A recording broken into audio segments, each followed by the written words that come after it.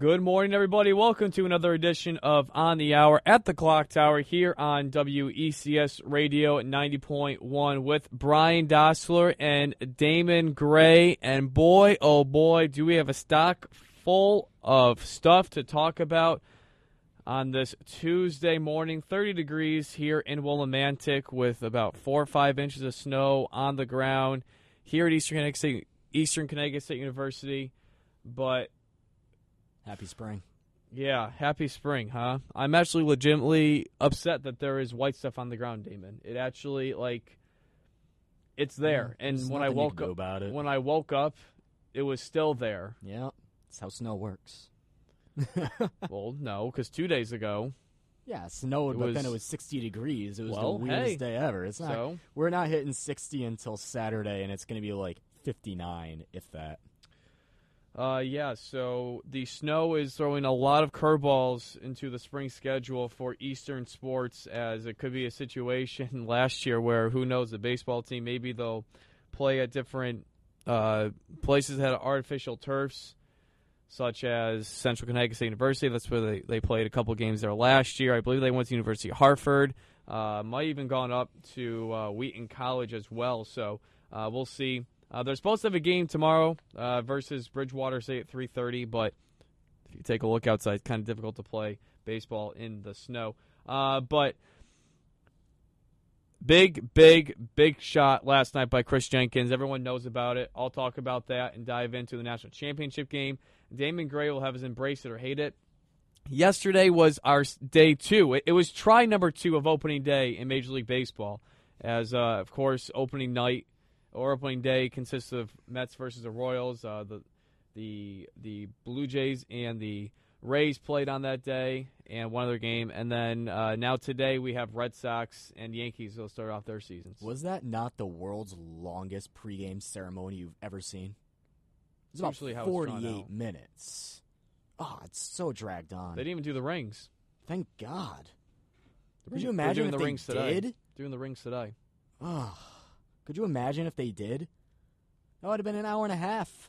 You know what? If you're a Royals fan, though, you don't care. No, at that point, it's like, all right, let's play some ball. Let's play some ball. I don't want to see some billionaires get some $1 million rings here. I'm saying if you're a Royals fan, though, and you're watching highlight videos from last year, and I mean, pretty much the entire team is back. I mean, the starting but that's nine on was national completely the TV. same. It's like at that point, it's like, all right, let's get to some baseball here. So, again, Red Sox and Yankees have their opening days today. Red Sox are in Cleveland. Yankees are home versus Houston. We'll have play of the week. Don't really have to look too far for that. Feel free to call on the show, 860-456-2164. Once again, 860-456-2164. We're going to quickly start with Eastern sports, as let's start out with the two lacrosse teams, Damon. The men's lacrosse team, they've won 4 straight games. In their last game, they defeated the Huskies of Southern Maine in the Little East Conference Open 10-8. But here's what's impressive about the win. 8 different players scored in that game. Yeah, ever since some of their all-time leading scorers like Mike Devine left, who is second all-time, just only a few goals behind the all-time leading scorer at Eastern Connecticut. After he left, it's been more of kind of like that team effort, more of a balanced team rather than a one-trick pony kind of thing. And you can argue both ways if that's better or worse, but certainly, yeah, that's very impressive. It was a 10-8 victory. It was a close game throughout. The score tied at 7-7 in the fourth quarter. David Borowski and Cody Carbone each scored a goal to give Eastern Connecticut that 10-8 victory. Liam Murphy, our social media graphic designer, had 2 goals in that game. And on a prior note, against Wheaton College last Wednesday, so 6 days ago, Blake Smaldone, the goalkeeper for Eastern Connecticut, tied the program record with 25 saves in that game. 25 stops. Yeah, it didn't feel like it at times, but there were certainly more big saves in that one than I can recall than calling any game that he's started in. And it's kind of unreal, some of the stops that he's made just point blank, and he doesn't mind throwing the body in there because you have to imagine some of these guys are whipping that ball in at 90+ miles an hour, right? Yeah. And you're just coming in hot. You're just taking it at that point. You're hoping like that big butterfly and it just catches it, because if not, But no, that was certainly a very impressive performance. But, I mean, they're making 2-3 goal games, entertainment-wise, very entertaining. But these are games that they used to just blow these teams out year after year, and they aren't doing that anymore. So it's either showing that the rest of the conference is catching up, or they may be missing those all-time goal scorers like they had with Devine. Before we move on to women's lacrosse, their next game for the men's lacrosse team is Saturday at Salem State. Their next home game is not for a couple weeks, as April 16th will be a conference matchup between the Corsairs of UMass Dartmouth. On to women's lacrosse. They're also on a multiple game winning streak. They have a 3-game winning streak. Their last game was a win versus Southern Maine on the road. And how about this, Damon? It's their 5th win of the season. They're 5-4. And we're 9 games in. They've already surpassed their win total from last year. Just 4 wins definitely last year. An improvement. I guess you could say you saw this coming with the field hockey team and the women's lacrosse team. Some of those teams kind of go hand in hand with the player transition conversion. It's Paige also Snyder being one of those players. Yeah, it's also one of those sports that you also draw in players from other sports, like Maggie Boddington from the women's soccer team, All-American. So it is one of those that you can see if other sports improve, you can kind of predict that one will as well, and it's certainly paid off for them. Sure has. As I mentioned, they've already surpassed their win total from last year, and this is a program that hasn't had more than 5 wins since the 2013 season when they had 7 wins. We also mentioned Paige Snyder, the field hockey star, can score some goals in women's lacrosse as well. Recorded her 6th hat trick in 7 games against the Huskies. She's 4th in Little East Conference in goals with 22 on the season. And the next game for the women's lacrosse team at Gordon College on Saturday. Their next home game will be a week from today versus Framingham State. So make sure you come out to support the Warriors in that one. Moving over to the Diamond, the smaller version softball, the 3-11 Warriors struggling this season. They're on a 2-game losing streak. Their doubleheader versus UMass Boston was postponed because of rain. The makeup date has yet to be announced. So it's been a while since they played. It was actually a week ago today. Their last 2 games where they got swept by Trinity College 1-0 and 3-2. A highlight going for the Warriors is a couple weeks ago now. Junior Southpaw Summer Cipriano was named LEC Pitcher of the Week. She went 2-1, throwing 21 innings, 22 hits, although 17 of them were singles. Through her first career shutout versus Millikan University, that's in Illinois, where she went 7 innings, 6 hits, 1 walk, and recorded 4 strikeouts. So on the schedule, it says that the Eastern Warriors are playing Salve Regina on Thursday. We'll see what Mother Nature says about that. Of course, with snow on the ground, it's supposed to rain heavily on Thursday. And they have the makeup doubleheader versus UMass Boston is scheduled for Sunday. But again, we'll see with the weather. And lastly, to wrap up Eastern sports, the baseball team, they are 9-5, have yet to play a Louis Conference game, as well as their doubleheader was rained out, and it's supposed to be made up on Sunday. They're supposed to have a lot of games. They're supposed to have a doubleheader on Saturday versus Keene State and the doubleheader versus the Beacons on Sunday. Their last game, we saw them here at home. They defeated Salve Regina in 10 innings, a walk-off single by Chad Adams, his 2nd of the season and 3rd of his Eastern Connecticut career. And as I mentioned, a couple of postponements already, and their game on Monday versus MIT was snowed out. I mean, how about this, Damon? On Saturday, they're rained out, and then on Monday, they're snowed out. Welcome to New England. It's lovely living up in the Northeast sometimes. Good news is the lights are back up. That is good. That's true. Just don't fall down again. Nah, they should be fine. They're not cemented this time. Yeah. So, again, their next game is supposed to be 3:30 tomorrow, weather depending, snow depending, and I mentioned the 2 doubleheaders. And they are 6th in the New England region, according to yesterday's poll for D3. Let's move on to college basketball and the national championship. One champion has been crowned, the Villanova Wildcats for the men's side. The women's championship will be crowned tonight, either the UConn Huskies or the UConn Huskies. I mean, Syracuse Orange Women, as they'll be going for their 11th national title in school history. But talk about this Villanova game. What a finish it was. It was this, I mean, Villanova has shot spectacular this entire tournament. They shot 71% against Oklahoma, dismantled the Sooners by 44 points. The most lopsided game in Final Four men's basketball history. And again, when you shoot 71% and you score 95 points, it's going to most likely look lopsided. They shot 58% in this game. Still a very high clip. Still a very, very high clip. And certainly the Chris Jenkins buzzer beater will be a shot that will be remembered forever. But we talk about how runs are a huge part of the game of basketball. Let me break you down the runs in this game. Because North Carolina, they're leading going into halftime. They're up 39-34, but the play of the first half really came in the last 10 seconds because North Carolina had just scored. They were getting the ball back off a rebound, and it seems like it'd be another transition basket for the Tar Heels. But Josh Hart makes a huge block in transition, a huge, huge block. Villanova gets the ball back, and at the buzzer, Phil Booth hits a jumper to cut the deficit to 5. So it's a 4-point swing, you figure. Because had UNC scored, they'd be up 9, but instead, Villanova is down 5 going into the break.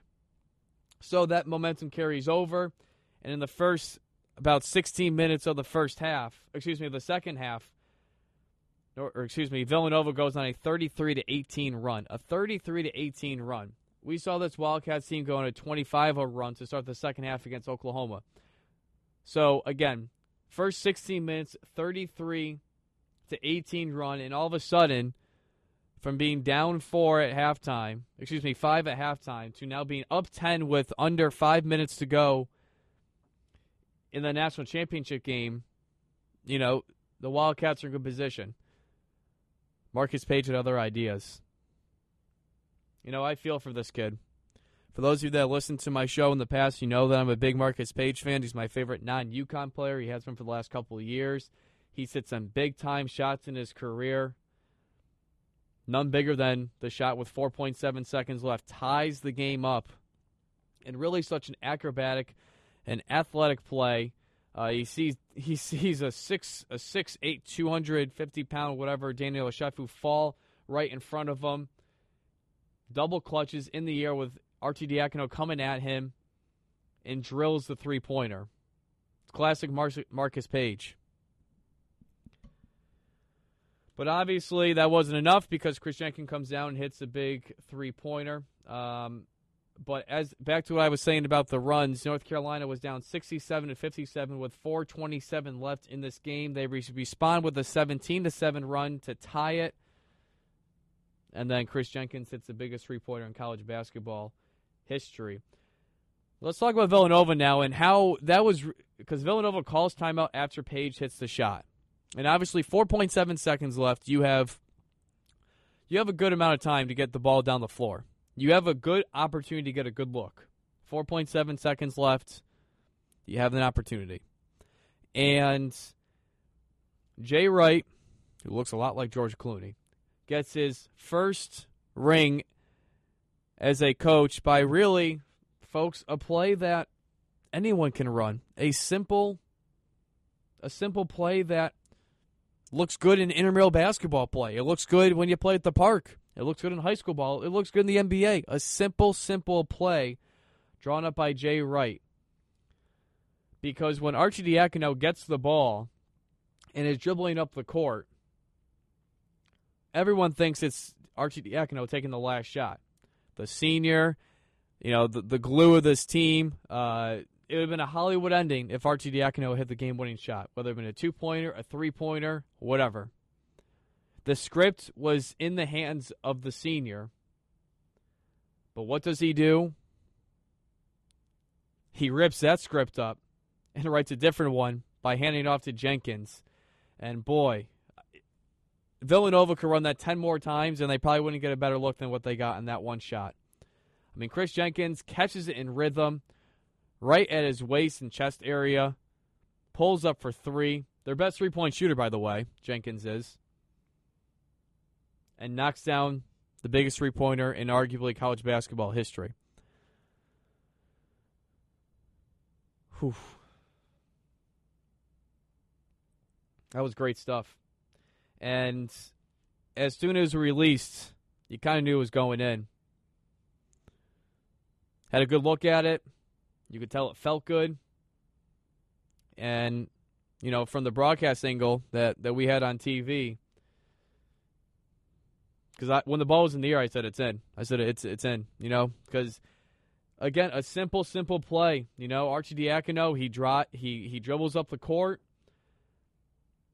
He crosses over to his right, a simple dribble handoff to Jenkins, and Arcidiacono unofficially screens the two men that were on him, giving Jenkins just enough open space to knock down a three-pointer. And Jenkins was ready. He was yelling at Arcidiacono to give him the ball.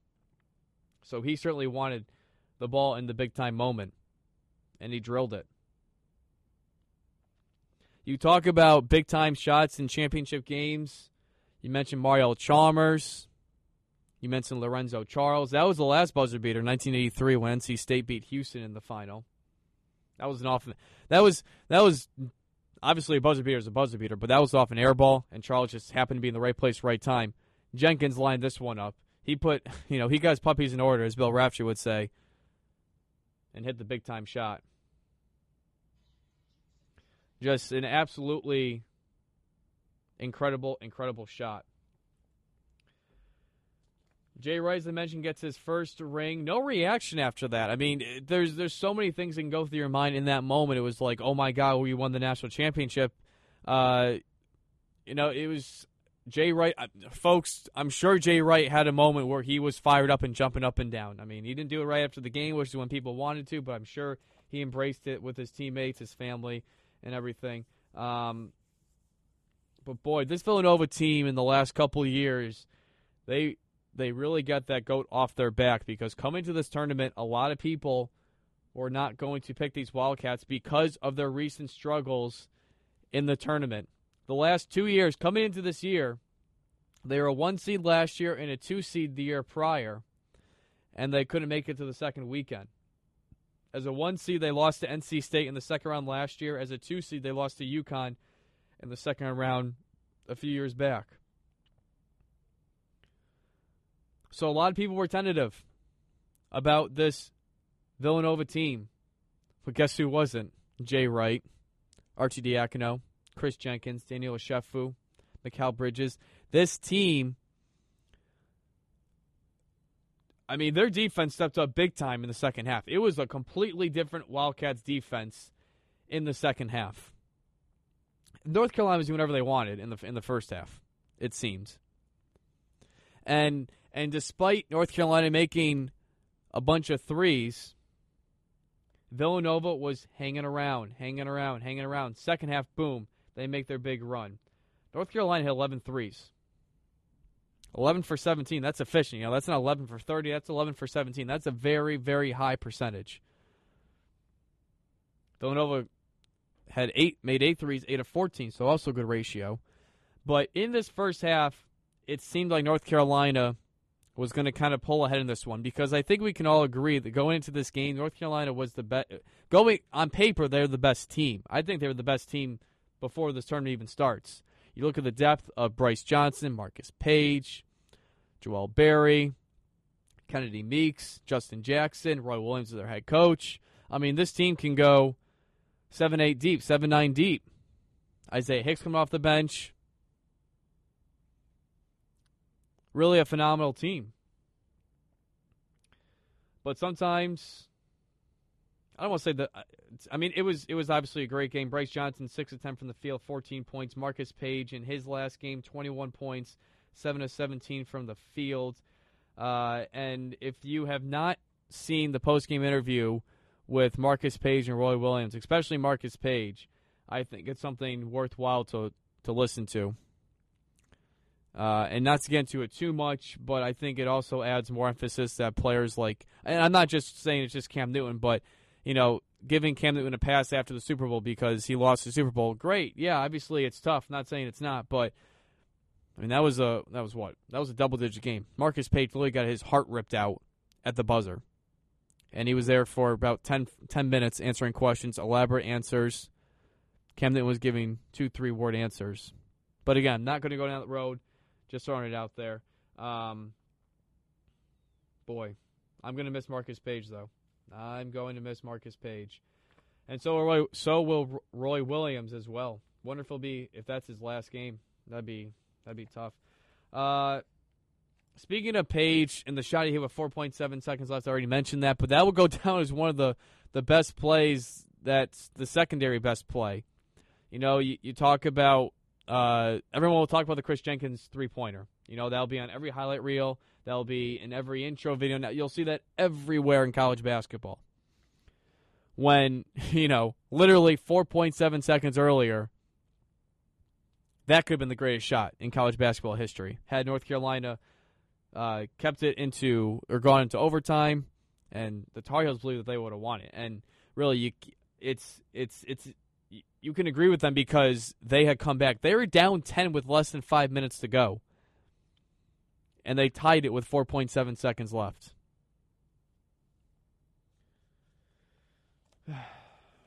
What an end to a tournament. We saw tons and tons of big-time shots, not just in this game, but throughout the tournament. The Northern Iowa collapse, the Texas A&M comeback, Middle Tennessee State and Arkansas, Little Rock beating Michigan State and Purdue. UConn, they beat Colorado, fell to Kansas. Really just a wrap-up of a big-time NCAA tournament. So, and lastly, the UConn women's basketball team, they're playing Syracuse tonight.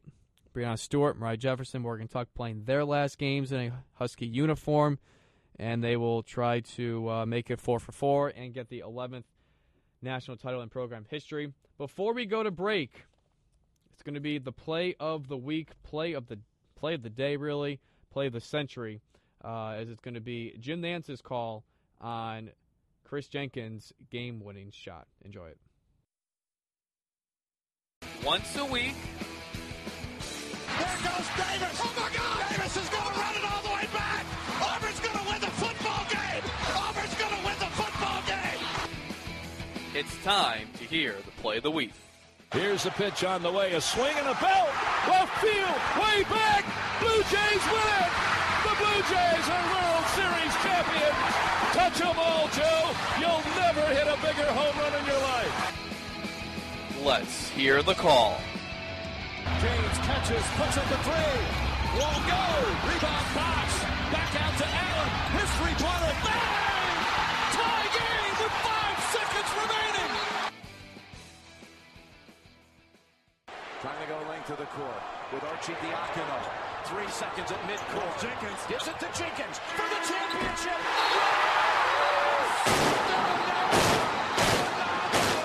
The national champions with Jenkins hitting the winner at the buzzer.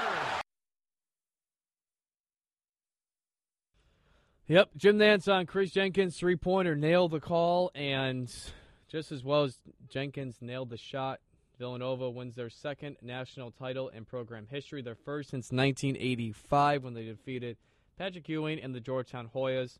And with that, we're going to head to our first commercial break. When we come back, Damon Gray rejoins for Embrace it or Hate It. Later on in the show, I recap opening day, part 1 and 2, I guess. And also, Eric Spoelstra, head coach of the Miami Heat. He deserves a little more credit than I think he's not getting. Stay tuned.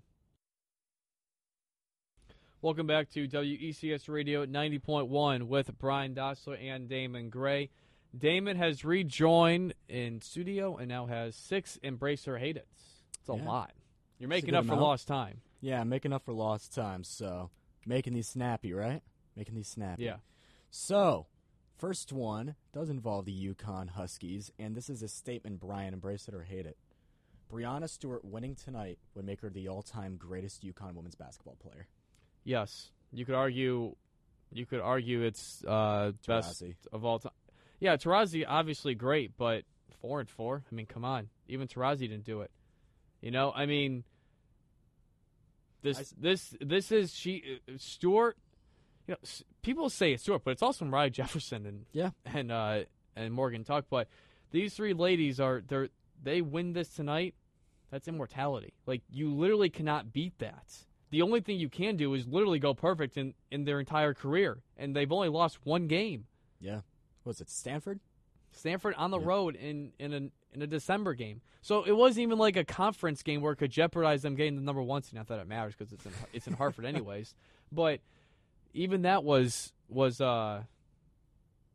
it's Stewart. I think even if they lose, it could be Which Stewart. won't happen. No. There's a better chance of us finding a dinosaur outside today than them losing. The only thing that could top Jenkins' buzzer beater is if UConn loses tonight. True. I saw a stat, what was it, last night? Breonna Stewart's wingspan is larger than LeBron James. That's pretty crazy. Yeah. That's pretty crazy. Baseball now.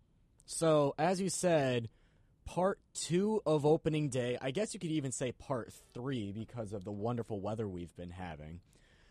Should we even have opening days in the Northeast, or should we just put them all down south and all in domes? No. Because that's a big topic right now. In Major League Baseball? Yeah. No. Because this isn't even enjoyable. Say they did have a game yesterday. It didn't snow, but it's still 22 degrees. People would still go to the games, though. Oh, it's brutal. I wouldn't even enjoy that. If people will still go to the games, people still enjoy the opening day feel and baseball coming back. Then it'd almost be like an extended spring training. Like, so what are you gonna have your regular season games at spring training facilities? No. What I'm saying is make sure, like, if you're going to have a team in the Northeast area, have them go start their opening day against Arizona, against Tampa Bay, or Toronto because they have a dome. They could have had the Yankees play Arizona and the Red Sox play Toronto, but Toronto went down to Tampa, so 2 dome stadiums already cancel each other out. They could have planned that a lot better. I don't think. I mean, I can't remember the last time opening day was canceled. It doesn't happen that often. It wasn't too long ago. Okay, but it's one game. They're playing today. But it's opening day. Now you hype all this up, and then hype just goes, No more hype. Yeah, I don't have Hype's gone. Because I mean, Hype's the Red Sox would have today off anyways if they played yesterday. So they have that day. Hype's gone. It's still there. Not to me. Sticking in baseball, Bryce Harper. Oh my God, Harper. Yeah, wow, wicked bad accent right there. He had a fun hat, and you don't like it? Make baseball fun again. I love it. I want to buy one. I wonder what Dusty Baker says about that. Maybe this is a thing in the clubhouse. Like, every team, every year. I mean, in any sport, they have their inside jokes. Maybe this is an inside joke, but if this is not one, Dusty Baker must be just like, oh God, like first game.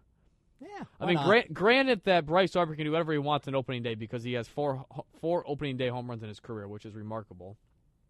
But because Dusty Baker in the offseason said that Bryce Harper is not a leader, which is kind of awkward to say because he won the MVP last year. And Bryce Harper acknowledged saying, yeah, I'm not a leader, and he's trying to work on those leadership tangibles. You can't force somebody to be a leader. Right. Exactly. You are if you are, you're not if you're not. Right. Like, I would say Johnny Gomes is more of a leader figure than, I don't know, Pablo Sandoval. But you could say Pablo Sandoval in his prime was a better player. Right, that's fair. I mean, Johnny Gomes is a better leader than Bryce Harper. Yeah, but I mean, easily. You think about Ross. You think about guys like that. Even like, and that's something maybe that this Red Sox team, I mean, we can get off a tangent, that they may be lacking in this year or something like that. We don't really know just yet. But, I mean, yeah. I like the hat in personal because I think it's funny. But in terms of him trying to be a leader, that's not a great way to start your year off if you're trying to work on that. NFL, that whole thing with them in Vegas apparently just turned realistic. Jerry Jones, who used to be completely against it, now came out and said it's a serious possibility. So they putting another team there or moving? Moving the Raiders to Vegas. That's now a serious possibility. Good for them. You have no opinion on the whole Vegas gambling thing. Look, I mean, you listen on ESPN and SportsCenter and various different sports networks, and betting, Colin Cowherd, they talk about like over under. But is like it it's different brought when up. The players themselves are now getting money involved? And that's the fear. Because now they're directly affecting it. You as a fan, you're not doing anything. You can put money on it if you want. I mean, legally, technically, unless if you're in Vegas. How would you money can't. be different than like Because a normal? it's legal in. It's not really legal, but I guess you could say it's allowed in Vegas. It's not allowed anywhere else. To what? It's frowned upon. It's heavily frowned upon To gamble? on sports. Heavily frowned upon. People gamble regardless. Yeah, you have to go to Vegas though, and that's where the whole thing is. Yeah, you're now going to the source. People gamble every day on sporting events. Vegas is the but prominent now spot. you're putting the players in that hotbed. So I don't get what you're trying to say. You're now putting the players in a position where they can technically now legally gamble. Players could bet regardless. Like they could do it on any single day. Okay, is But now sure. there'll be more influences. No? You don't feel it? I'm not feeling it All right. because I think if you're that dumb, you're going to do it regardless, anyways. All right, Pete Rose. I mean, if obviously it's more teasing if it's there in front of you. I'm not denying that. Like obviously it's essentially it's more teasing if you're in Vegas to bet than in Massachusetts. But if you're a betting man, you're going to bet. Bottom line. Going back to the game last night, which is better? So this is more of a would you rather. Would you rather lose like UNC or would you rather lose like Oklahoma? At first, I said Oklahoma, but after thinking about it, I would North Carolina because No, never. because initially, like today, it kills, it hurts, but time heals wounds, and I think eventually you'll say it was a great game. He made a great shot. There's not much we can do about it. But in You know, close we- games like that, you can go back and say, if I just made this shot right here, we could have won. But If Buddy you got blown out, if you make 1 more, 4 more, 5 more shots, you're still out. But I think as a player, you have a lot of pride. And Buddy Hield losing by 44 points in his last Oklahoma game, that's kind of embarrassing. Marcus Page is not embarrassed by losing this game. He's heartbroken. He's a lot of other emotions. So you'd rather be heartbroken than embarrassed. Yes, because Marcus Page played a great game. North Carolina played a great game. They were down 10 with 7 minutes to go. They come back, down 10 with 5 minutes to go. They come back and tie it. Oklahoma never had a shot in that game. So then at that point, you said, well, there's nothing more I could do about that. There's nothing more we could have done. But still, to know that I performed that way in that big stage, when really Buddy Hield didn't perform at the high level that we expected him to. But I don't know. I'd rather Short lose term, like I'd rather go Oklahoma. Long term, for the rest of my life, I'd rather go North Carolina. Because but then when I'm sitting in my old rocking chair, I can say that was one heck of a game. And I played in arguably the greatest college basketball game in and you lost history. because you didn't make 1 more shot. I We got outplayed and there was nothing more we could do about it. But I wouldn't look at it that way. I would look at it as Villanova hit a championship shot. I guess it could go both ways. You could, but I mean, On a fun note, John Scott, returning back in the news, he's making his first NHL debut since the All-Star game. Got called back up to Montreal. it's a weird situation. Yeah, It's very awkward. It's one of those poor guy kind of things, but hey, he's back up at the professional level. Okay. That's all. Okay. That's all she wrote. Oh, that's all if you're Embrace Your That's Hates? it. Gotcha. All right, we're going to take a quick break. When we come back, I don't remember what's on my outline. Opening day, NBA playoffs, Spoelstra and Kobe Bryant playing his last game. He only has 6 left, I believe. So stay tuned. That was bad. Stay tuned. 15 minutes left of the show. Feel free to call in 860-456-2164. Once again, 860-456-2164. You're listening to WECS. Welcome back to WECS Radio 90.1 with Brian Dostler and Damon Gray. We've already digested, talked about the national championship game. We just did Embrace or Hate It with Damon Gray. Moving on to the Diamond. More to come. I'll talk about Eric Spoelstra and how he deserves more credit as a head coach, and Golden State and Kobe Bryant coming down to the end of the season. But with baseball, the Red Sox and Yankees, as already mentioned, have yet to play a game, so it's kind of opening day number 3 across Major League Baseball. Red Sox are at Cleveland at 110. New York is facing the Astros. But some games that were played yesterday. We already mentioned Bryce Harper, opening day, his 4th career home run opening day. How about Daniel Murphy? Goes from the Mets to the Nationals in the offseason after signing that 3-year, $37.5 million deal. And in the top of the 10th, he gets the game-winning RBI single in his Nationals debut. Some great pitching performances yesterday. Clayton Kershaw really did Clayton Kershaw things in the regular season. 7 innings, 1 hit, no runs, 9 strikeouts in a 15-0 win over the Padres. And, the Padres in last offseason, they make the big moves where they get Will Myers. They trade for Craig Kimbrell. They get Justin Upton. And now you're thinking, okay, they acquire Will Middlebrooks. Maybe he'll revamp his career. Okay, maybe this team will compete in the NL West. Didn't do it, and really kind of got worse in the offseason. They traded Kimbrell. Well, this year, this team got the worse because they trade away Kimbrell. They get a lot of young talent, including Manuel Margot from the Red Sox, but it's not looking good in San Diego. It's the largest victory in MLB opening day history. Again, that 15-0 victory. Chase Utley from the leadoff spot, 3 for 5, 2 RBIs. Adrian Gonzalez, 3 for 4 with 3 RBIs. Jake Arrieta returns to his Cy Young mode, going 7 innings, allowing only 2 hits, 1 walk, and 6 strikeouts in a 9-0 victory over the Angels. And Arrieta again. I mean, let's not forget, folks, that post All-Star break, this guy had a .79 ERA in 107 1/3 innings. .79. That's good. First of all, for any reliever, that's good for doing that after, 20 innings? This guy did it over 100 innings in the second half of the year. Some rookie news as Rockies rookie shortstop Trevor Story hit 2 home runs off Zach Greinke. It was Greinke's debut for the Diamondbacks. Story is a player that I saw play in New Britain in my internship last season.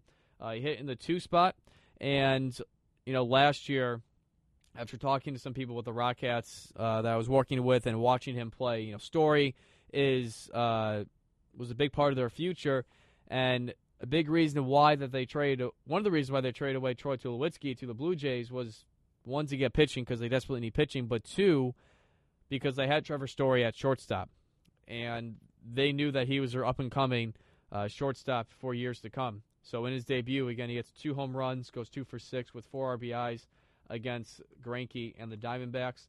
Sticking with Connecticut news with Major League Baseball players, Berlin, Connecticut, their guy Matt Carasetti is starting the season in Double-A Hartford with the Colorado Rockies. And, of course, whenever I bring up Matt Carasetti, I have to bring up that my brother hit a home run off him. Pretty cool. Plainville lost the game 5-1, I believe, but my brother was the one guy that got a run off him. I had to fetch the ball in the woods, in the backwoods, but I was able to get it. I almost fell, Damon, I almost fell in the river, pond, lake, I mean, just whatever. Because I had to bounce myself on a branch, and I almost tipped over. That would have been something. I wish I was there for that. It was a pretty probably cold. would have given you that extra push for extra measure. It was a pretty cold day. It was an April game, so it wouldn't have been this warm. Cold outside? It wasn't this cold. Probably about 46 degrees. But I wish it was 46. It would have been cold. It would have been really bad if I fell in as well. But I got it, and it's in his room, and forever. He has a home run that hit off Matt Carasetti. So that was pretty cool. And what else happened yesterday? The San Francisco Giants, they went back-to-back against the Brewers. Brandon Belt, Joe Panik, and Buster Posey all homered. Madison Bumgarner didn't have his best stuff. 5 innings, 5 hits, 3 earned, 5 walks, and 6 strikeouts, but he did get the victory for the Giants. Let's move on to the NBA and the playoffs, as 6 teams in the Eastern Conference have clinched: the Cavs, Raptors, Hawks, Celtics, Heat, and Hornets. Meanwhile, the Pacers and Pistons are on the brink of the 7-8 seed, still looking to clinch. Folks, we're into single digits games left of the season. Talk about let's talk about the Golden State Warriors, and they're 69-8 right now. They need to go 4-1 their last 5 games to get to 73 wins. Tonight, they're on national television playing against the Minnesota Timberwolves on TNT at 10:30. Same deal on Thursday versus the Spurs, 10:30 on TNT. And the last 3 games are at Memphis, at San Antonio, and home versus the Grizzlies. So I think they're going to get it because I think that they will beat Minnesota tonight. I think they will split the Spurs series or 2-game series, if you will. And Memphis, right now it's unbelievable that Memphis is the 5 seed right now in the Western Conference Finals, or Western Conference, excuse me. With all the injuries that they have had, they trade away Jeff Green. Marcus Gasol's been out for a majority of the season, and Mike Conley Jr. just got ruled out for the rest of the year as well. So with no Conley, I really think the Warriors can win both of those games pretty easily. We still have 7 minutes left of the show. We're wrapping up a little bit early today. Feel free to call in 860-456-2164. Once again, 860-456-2164.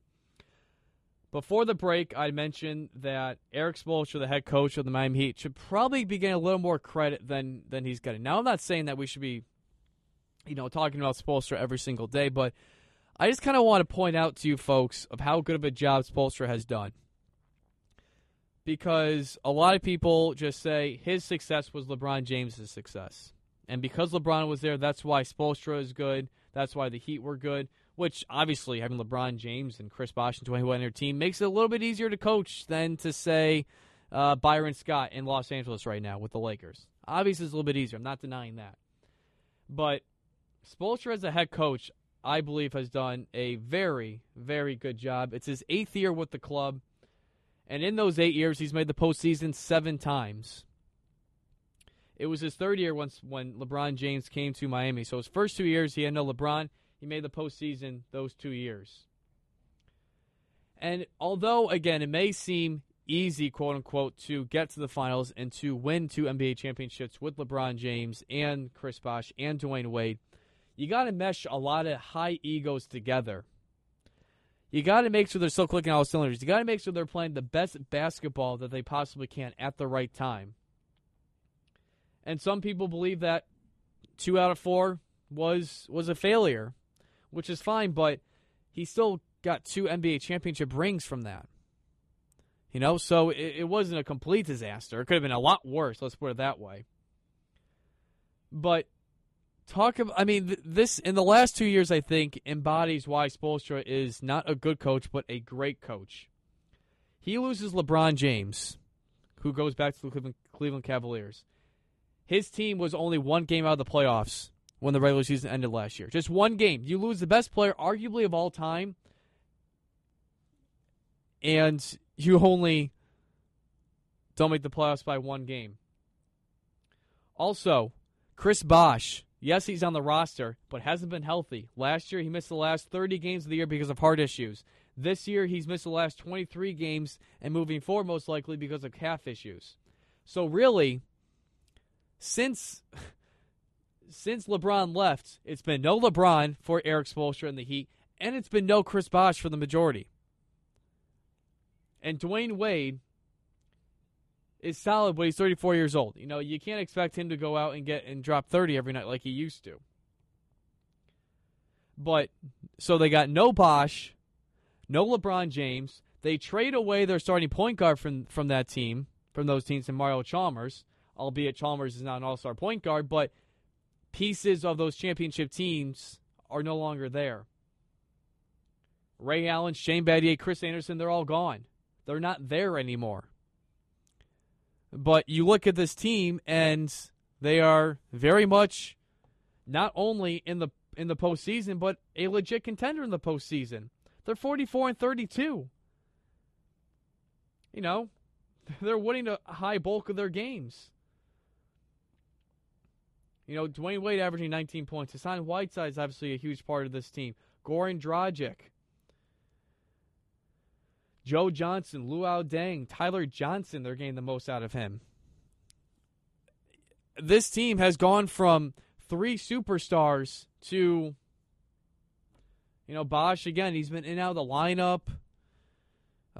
Dwayne Wade getting older by the day, and again, they lose the best player in the game, arguably. So I think just want to throw that. I think we should give Spoelstra more credit. I'm not saying that he should be. He's an instant Hall of Famer, and that he should be in the likes of Pat Riley and Phil Jackson. I'm not saying that, but I think he should get a little more credit than he deserves. With that being said, also I believe Brad Stevens deserves Coach of the Year this year. What he's done with the Celtics has been absolutely phenomenal. A couple minutes left of the show. Just want to mention that next Wednesday could be a very conflicting time for basketball, and a lot of emotions because the Golden State Warriors could be going for their 73rd victory against the Grizzlies. That's a 10:30 start. Also at 10:30 on ESPN versus the Jazz is Kobe Bryant's last game as a Laker. Just throwing it out there, just saying for your TV programming pleasure, you might be contradicting yourself flipping between the Golden State Warriors and Kobe Bryant. Personally, me, although I want to witness history. Well, actually, history's on both sides of this. I got to go with watching Kobe Bryant. That's me personally. When Kobe's final moment, we in the last couple of years we've been kind of spoiled with Mario Rivera and what he did with the Yankees in his final appearance, and especially Derek Jeter. I mean, a walk-off single, a vintage Jeter. He gets jammed on the inside part of the plate and fists it the other way, and the Yankees win a walk-off against the Orioles. That's Hollywood. That's picturesque. That's what you want. But I think the moment when Kobe finally retires, those last couple seconds, the last minute, could be even bigger than Jeter's moment. Could be even bigger than Mariano's moment. Because basketball is a global sport. More so than baseball. Basketball is a global sport that touches a lot of people and it's much more popular than baseball. So a lot more people will be watching this game, and obviously things are going well for Jeter. Great shortstop of all time with the Yankees, and Kobe would be on the Lakers. Two big time franchises. But I think that the moment could be even bigger for Kobe Bryant. I hope that it's a close game down the stretch. Everyone does. But also let's not forget that the Utah Jazz, they're only one game ahead of the 8th seed right now over the Rockets. So, awkward moment here, but the Jazz might be playing for the playoffs in this game. So they're not really going to kind of let Kobe Bryant do whatever he wants in his final game. They're not going to let him, hit a Kobe jumper at the buzzer. Oh, sorry, Kobe, we'll let you do that so we don't go to the postseason. That's not going to happen. That will not be happening. Well, unfortunately, we're going to wrap up the show a little bit early today. Thank you for listening all show long. I'll be back next week from 11 to 12. Also, you can listen to my show with Spencer Davis, Patrick Murtha, and Jermaine Page on Thursday from 1 to 2. And that's that, folks. Chris Jenkins sends Villanova in college basketball galore as Villanova wins their second national championship in program history. You have been listening to On the Hour at the Clock Tower here on WECS Radio 90.1. Have a great rest of the week, folks.